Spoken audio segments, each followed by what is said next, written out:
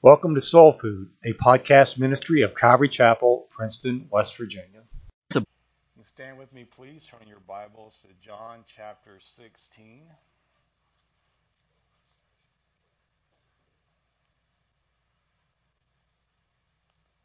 Look at verse 1.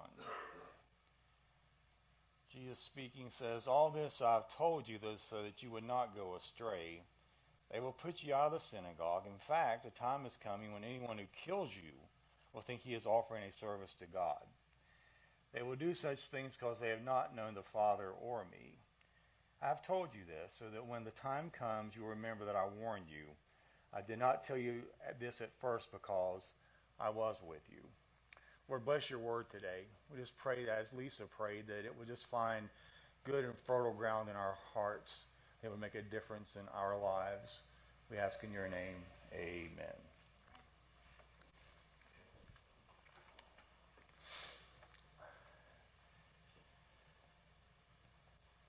I heard a story about attempts to ship fresh North Atlantic cod from Boston to San Francisco during the 19th century.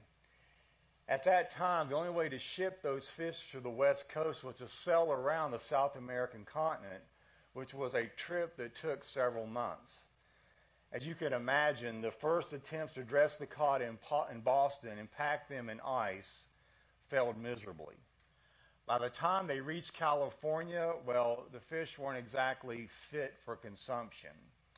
Next, the cods were placed in holding tanks of water, shipped to California alive, and then dressed there. Still, the results were less than satisfactory. You see, the fish didn't get much exercise during the trip, and as a result, they were pasty and relatively tasteless. Finally, someone hit upon an interesting idea. Why don't we put some catfish in there with them, since catfish are the cod's natural enemy? And sure enough, when a few catfish were placed in those tanks with them, the cod were alert and swimming around. This time, when they reached San Francisco, they were in perfect shape. Although I'm sure they were pretty stressed out and in need of fish therapy. But you know what? Like those cod, we need the catfish of trials and persecutions to make us strong and vibrant. And that's part of what we'll be looking at this morning. Look at verse 1 with me. "These things I've spoken to you so that you should not be made to stumble." Let's first acknowledge that no one wants trials and persecutions, but we should expect them as part of following Christ. Asian Access, which is a Christian missions agency in South Asia, listed a series of questions that some of the church planners have been asking new believers who are considering baptism. The country is predominantly Hindu, but over the past few decades, Christianity has grown in popularity, especially among the poor and tribal people. The following 6 questions serve as a reality check for what new followers might experience if they decide to go public with their decision to follow Christ. Here are the questions. Are you willing to leave home and lose the blessing of your Father? Are you willing to lose your job? Are you willing to go to the village and those who persecute you, forgive them, and then share the love of Christ with them? Are you willing to be beaten rather than to deny your faith? Are you willing to go to prison? And finally, are you willing to die for Jesus? Now, those questions serve as a sobering reminder for all Christians from every continent of what it might cost to follow the Lord. These questions also help Western Christians identify with the threats faced by our brothers and sisters from other countries as they seek to follow Christ. We have been looking at the fact over the past few weeks that Jesus has been warning us that the world is going to hate us. But today he takes it to the next step and tells us not only is the world going to hate us, but even those involved in false religion are going to hate us. And they are going to think that God is on their side while they are doing this. Now, when the human authors of Scripture prepared their manuscripts, they wrote in the style of that time, which did not include things like punctuation, breaks between words, or chapter and verse divisions. These were added later by editors and translators, and they're not considered inerrant as is the original text. Now, ordinarily, the locations of these chapter breaks make good logical sense. However, the break between chapter 15 and 16 is a little unfortunate. John 16, 1 through 4 really belongs with the end of chapter 15. These things refers to everything Jesus had to say about the believer's relationship to the world, which is strained at best, hostile at other times, and can become deadly. However, as with many of Jesus' lessons, they did not take heed, and all of them stumbled and fell. Think about it. Upon his arrest, they fled. During his crucifixion, most hid. Before his resurrection, all despaired. After his resurrection, they doubted. And before the coming of the Holy Spirit, they faltered. Only after receiving the Holy Spirit did they then act decisively and begin to speak boldly. If we remember the words of Christ, it is a safeguard against us stumbling. Paul discovered that when a person trusts Jesus Christ, the core priorities of their lives will fundamentally change. He wrote this to the people of Corinth when he said, "He died for everyone, so that all who receive his new life will no longer live for themselves. Instead, they will live for Christ who died and was raised for them." Now, when I read those words honestly, I get a little uncomfortable. That means that Jesus just didn't die so that one day I could go to heaven. He died so that I might stop living for myself right now. Now, over the years, I've read lots of books about following Jesus.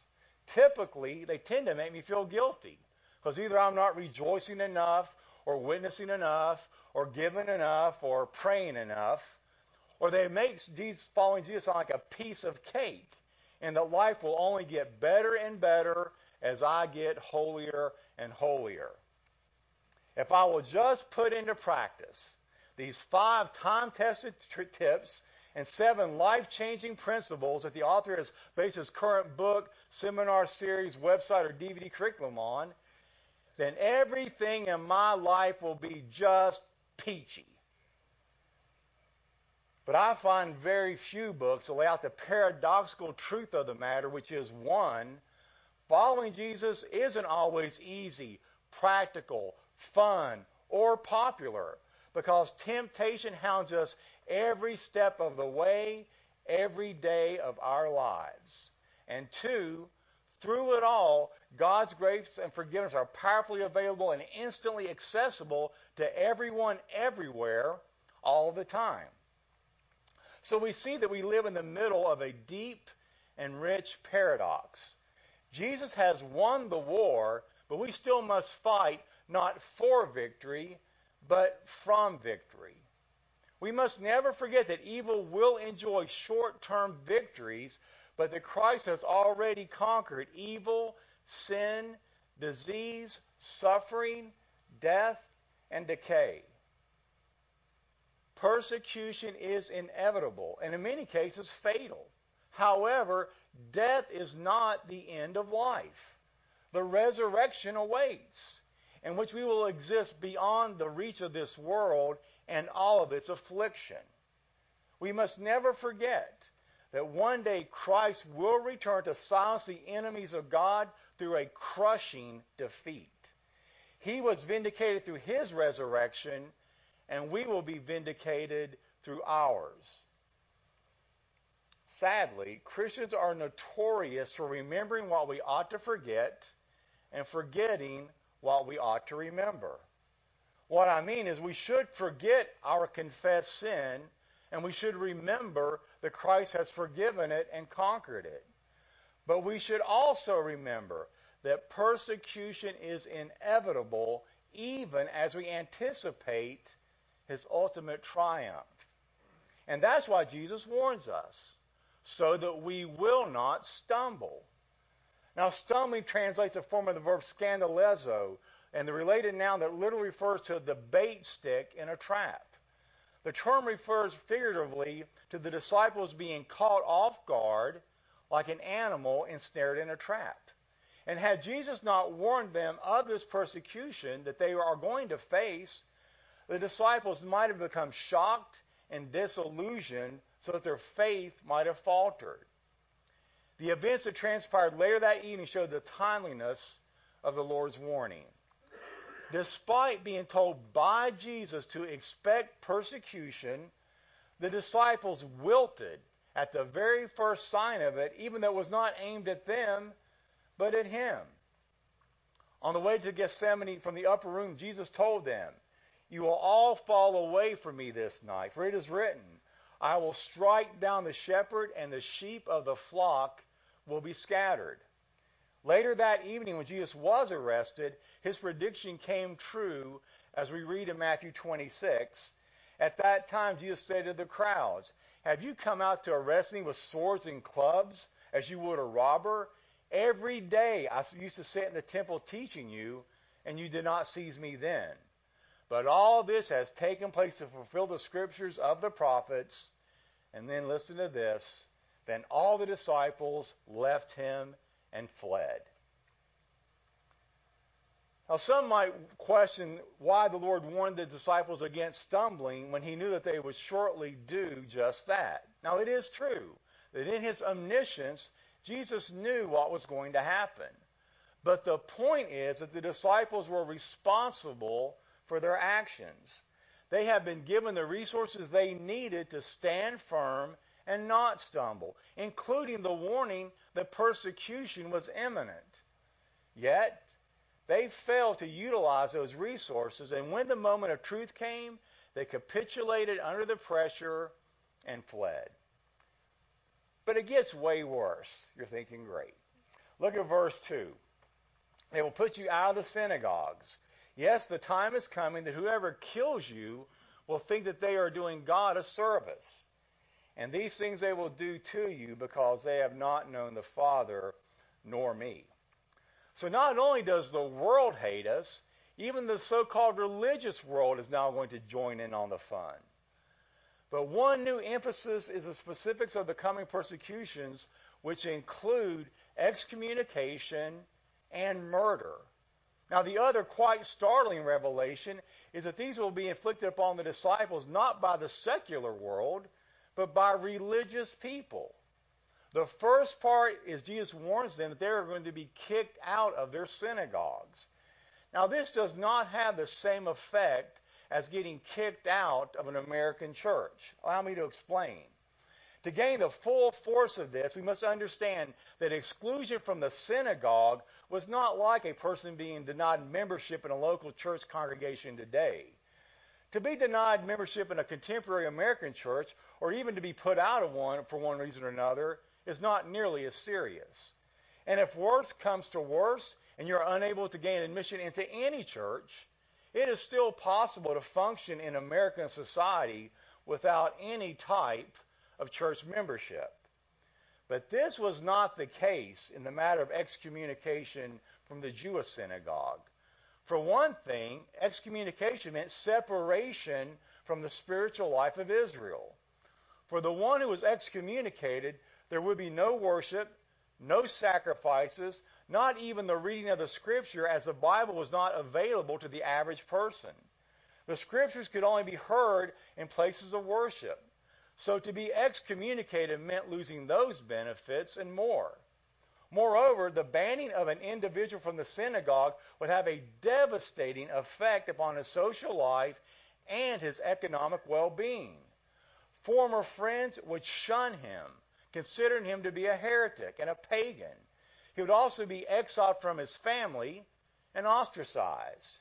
He would lose his job, or else, if he was self-employed, his customers. He would even be refused the right of an honorable burial. So in speaking of excommunication from the synagogue, Jesus was warning his disciples against a threat with horrific consequences. What would happen is you would first be brought in for a religious trial. Now, in the synagogue, there was a place where court cases were held. If you were found guilty, sometimes you were beaten right on the spot. They had 4 men for this job. One would read the crime, the other would read the sentence, the third guy would beat you, and the fourth guy would count the blows. And sometimes it is recorded that they sang worship songs while they were beating you. And you think Calvary Chapel is tough. But now we turn to the next part that says these people will get to the point that they will think that by killing you, they are offering a holy service to God Almighty. There's an old German proverb that says, not all who carry long knives are cooks. In the same way, not all who lay claim to the title church are the church. Not all who wear ecclesiastical garb and who preach sermons are ministers. Look, the followers of Jesus Christ have always faced the world's hostility. From the inception of the church, the apostles and those closely associated with them endured intense persecution. They were ridiculed, scorned, denounced, hunted, arrested, beaten, and imprisoned. Many even paid the ultimate price, giving their lives as martyrs for the sake of their Savior. A brief survey of ancient Christian tradition reveals that Peter, Andrew, and James, the son of Alphaeus, were all crucified. Bartholomew was whipped to death and then crucified. James, the son of Zebedee, was beheaded, as was the Apostle Paul.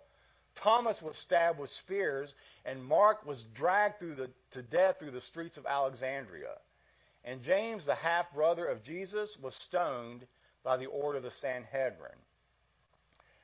As Clement of Rome, a contemporary of the apostles who died around AD 100, observed, through envy and jealousy, the greatest and most righteous pillars of the church have been persecuted and put to death.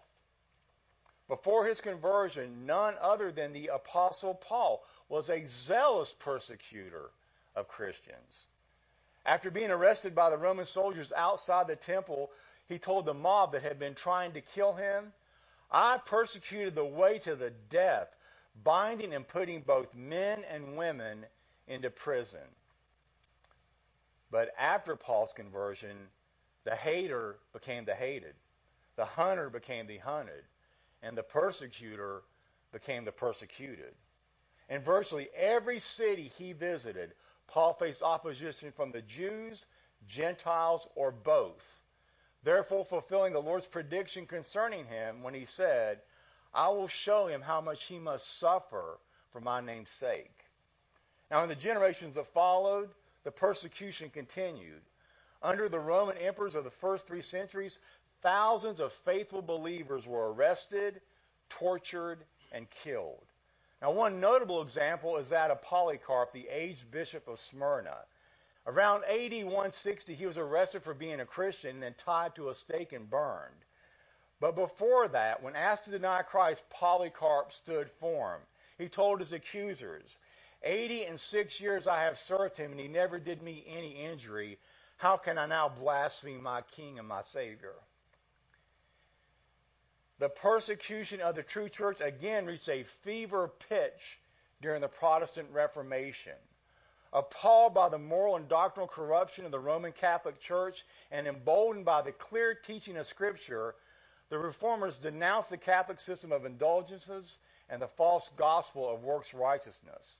Now, the response from Rome was venomous and violent.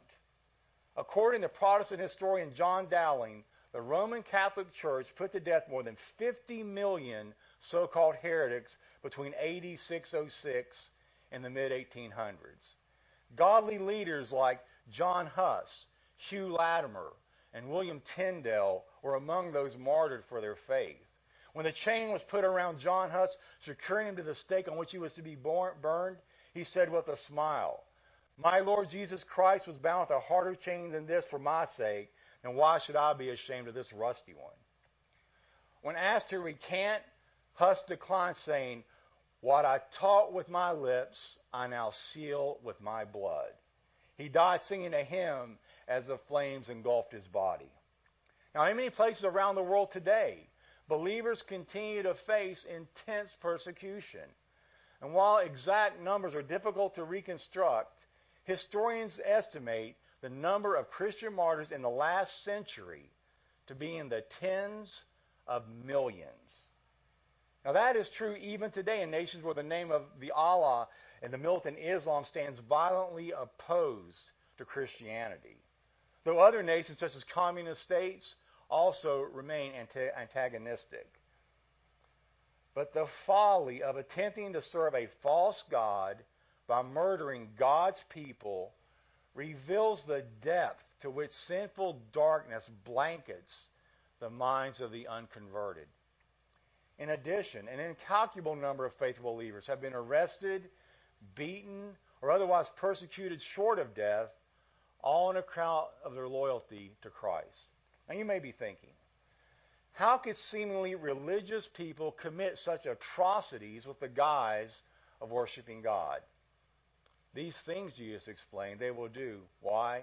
Because they have not known the Father nor me.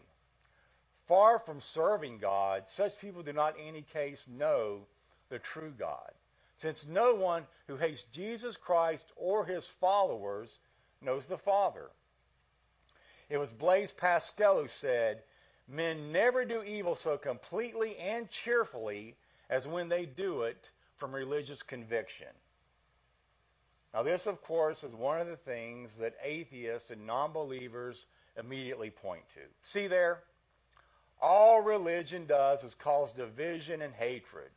All religions are the same and dangerous.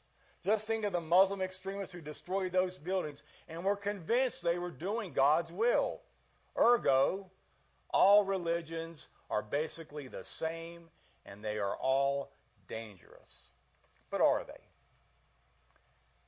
Does being fundamental make you mental?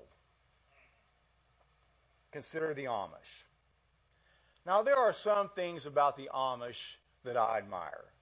I jokingly told Connie that one good thing about having an Amish wife is if you need to go to the store, it doesn't take 2 hours to get ready.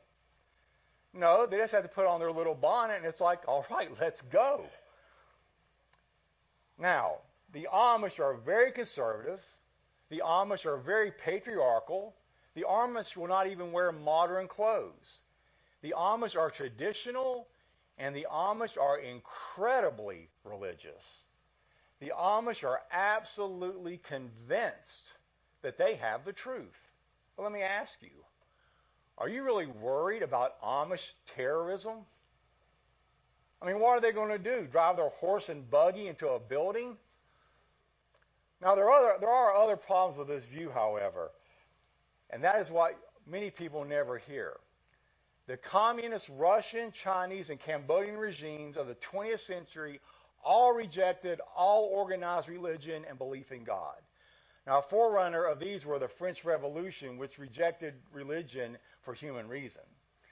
Now, these societies were all rational and secular, yet each one of them produced massive violence against its own people without the influence of religion, and by the way, caused far more casualties than religion ever has. So, can religion produce evil? Well, sure it can. But that does not mean that they are all wrong. You see, everyone has their own personal bias when it comes to matters of faith, whether you are a Christian, an atheist, or a Satanist. Consider an illustration. Imagine that one of the board members of the local gay, lesbian, and transgender community centers announces, "I've become a Christian, and now I believe homosexuality is a sin." Now, as the weeks go by, he persists on making that assertion. Now, imagine that a board member of the Alliance Against Same-Sex Marriages announces, "I have discovered that my son is gay. I think he has the right to marry his partner." No matter how personally gracious and flexible the members of each of those groups are, there will come a day when each group will have to say, "You must step off of the board because you don't share a common commitment with us." Now, the first of those communities has a reputation for being inclusive, and the second for being exclusive. But in practice, both of them operate in the exact same way. Each is based upon common beliefs that are act as boundaries, including some and excluding others. So neither community is being narrow, they're just being communities. Verse 4, please. But these things I have told you, that when the time comes, you may remember that I told you of them. And these things I did not say to you at the beginning, because I was with you. In his book, God Tells the Man Who Cares, A.W. Tozer observes a dangerous perspective among Christians. He writes, men think of the world not as a battleground, but as a playground.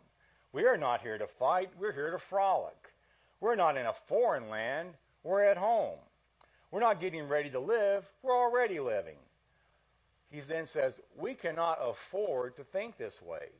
The longer we live here, the more homesick we should become. Let our prayer be the amen to John's, come Lord Jesus. Years later in his first epistle, Peter is going to echo the Lord's prediction when he writes, beloved, do not be surprised at the fiery trials that are coming upon you, which comes upon you for your testing, as though some strange thing was happening to you. But to the degree that you share in the sufferings of Christ, keep on rejoicing, so that at the revelation of his glory, you may rejoice with exultation. One thing I love about Jesus is he never glossed over the truth when it came to counting the cost of being his disciple. In Luke 9:23 he said, if anyone wishes to come after me, he must deny himself and take up his cross and follow me. For whoever wishes to save his life will lose it, but whoever loses his life for my sake, he is the one who will save it.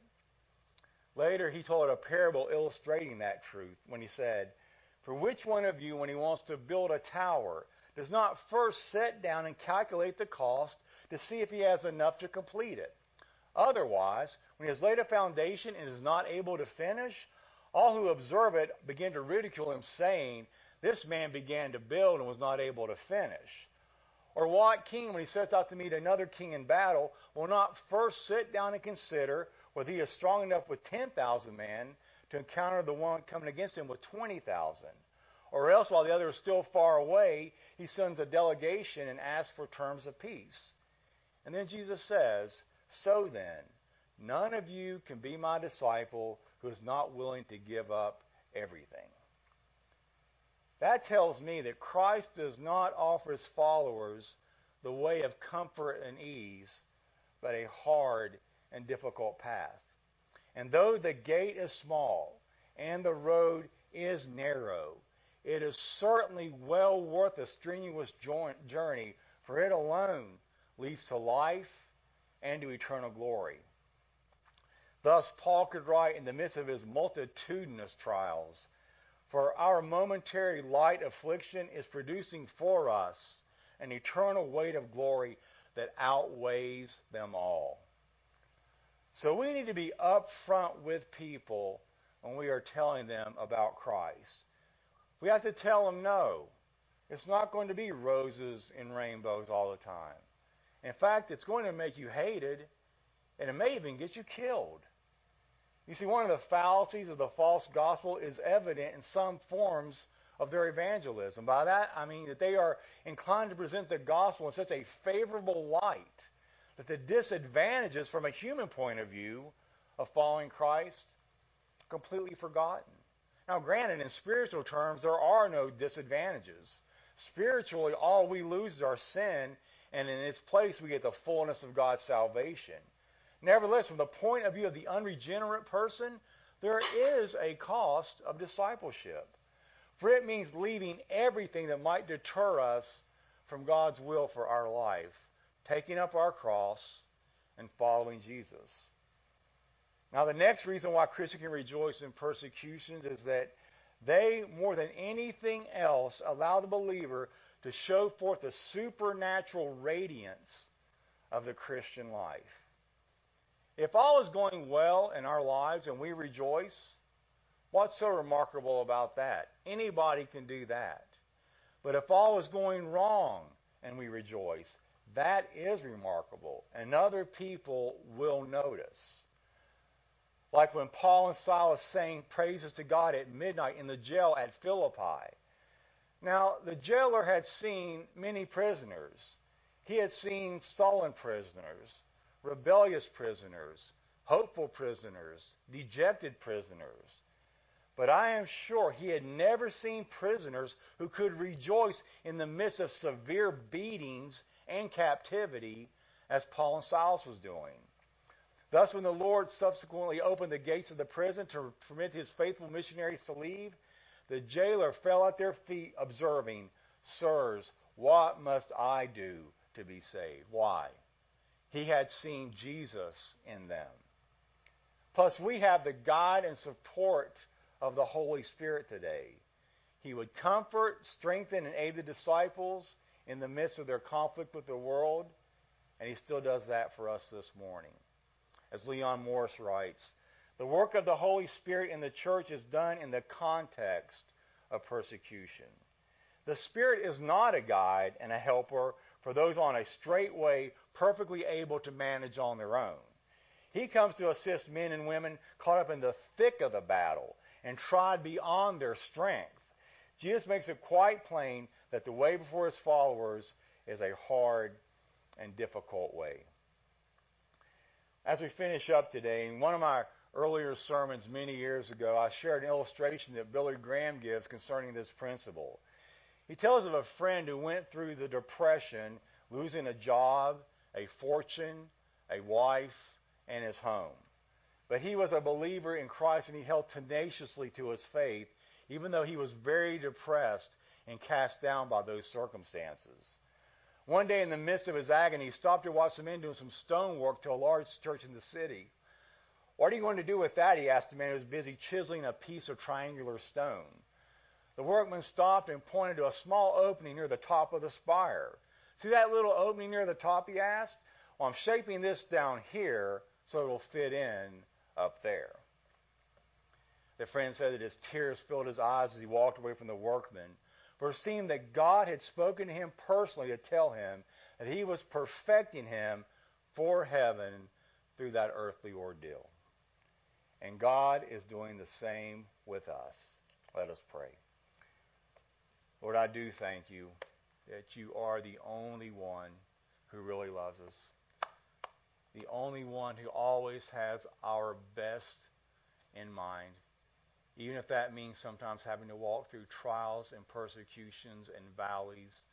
You are the God of the mountain, and you're also the God of the valley. We want to be mature, robust Christians, Lord, and I know that in that means that there will be trials and temptations and things that we wouldn't choose to go through. And Lord, if that is not our desire to be that kind of Christian, I pray you would change that and make that our desire. I ask in your name, amen.